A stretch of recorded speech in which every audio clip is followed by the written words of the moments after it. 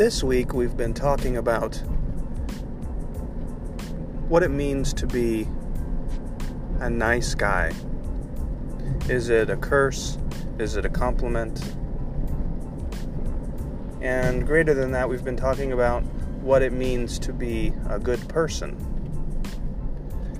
and all of the different benefits there are in being a good person. I recommend going back if you have time and listening to the podcast from yesterday and the day before, and I go in greater detail about those things.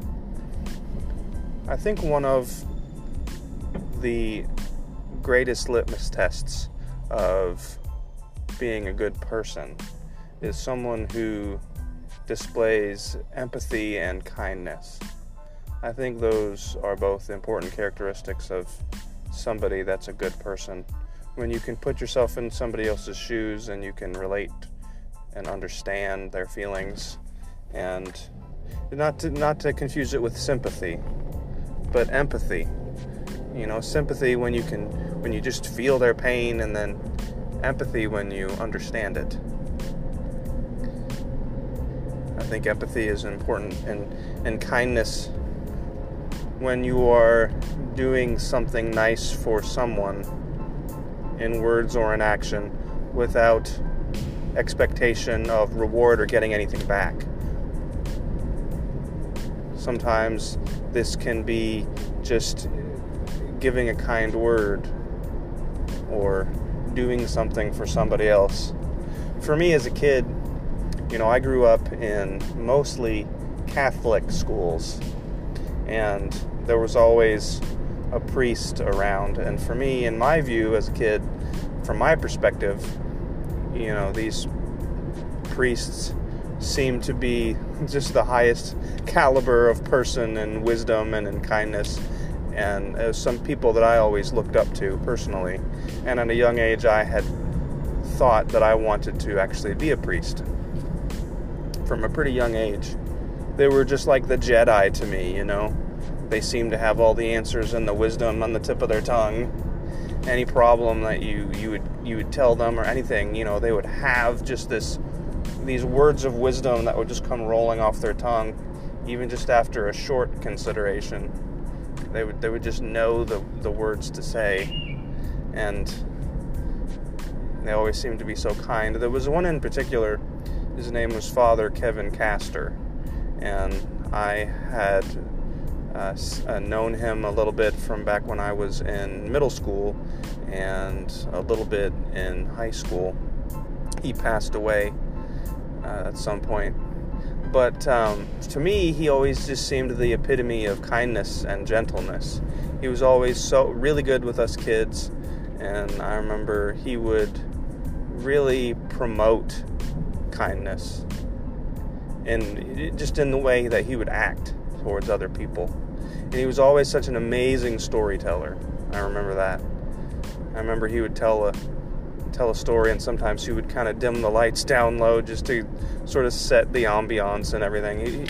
He was just really good at telling stories. And I remember, when he would ask you to help him with something, like move something out of his car or do something, or you would do something nice for somebody else. He would sometimes take groups of us to go get ice cream after school. And I remember one time I helped him carry something out of the trunk of his car back to the school, and I remember he said that he would get some other kids together, and we would go and get ice cream and stuff, and I just thought that was the nicest thing.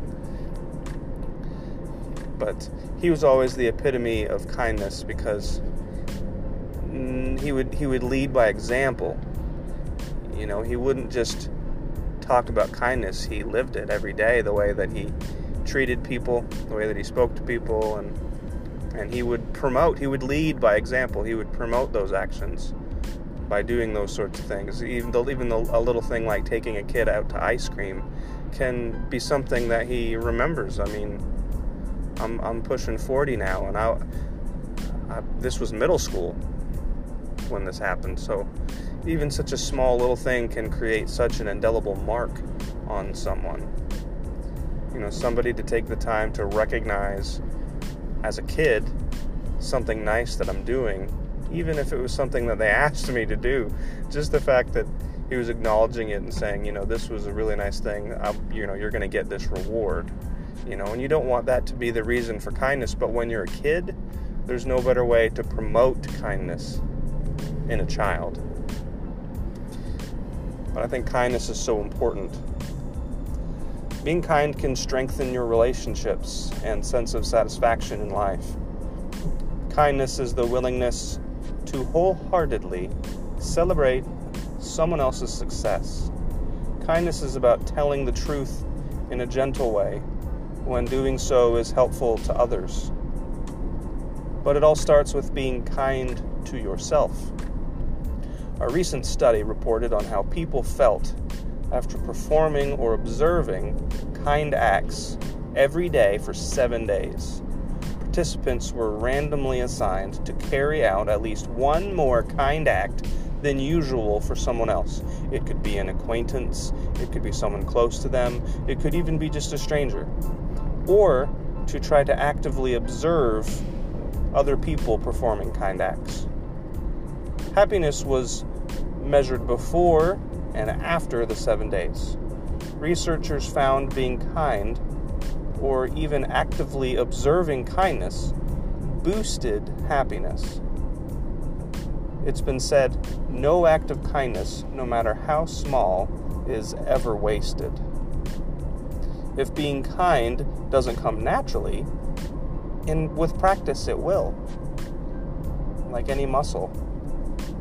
Especially when you feel the effects on yourself and the world around you.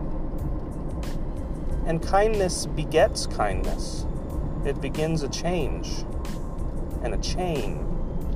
It's ongoing, one after the other.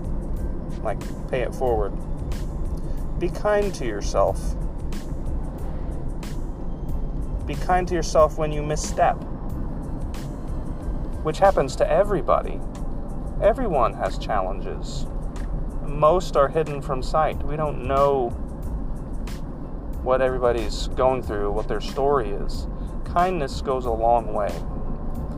Consider how often you consume negativity in what you listen to, and what you read, and what you watch.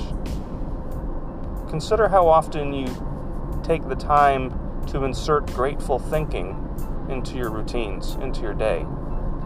How often do you extend generosity to strangers? Connecting with others through kind deeds allows us to meet our basic psychological needs of relatedness and belonging. It can stimulate the release of serotonin and oxytocin, which can increase trust, reduce fear and anxiety, can boost self-esteem. Do good, lend, and expect nothing in return, and your reward will be great. Therefore, encourage one another and build one another up, just as you are doing. Use your voice for kindness, your ears for compassion, your hands for charity, your mind for truth, and your heart for love.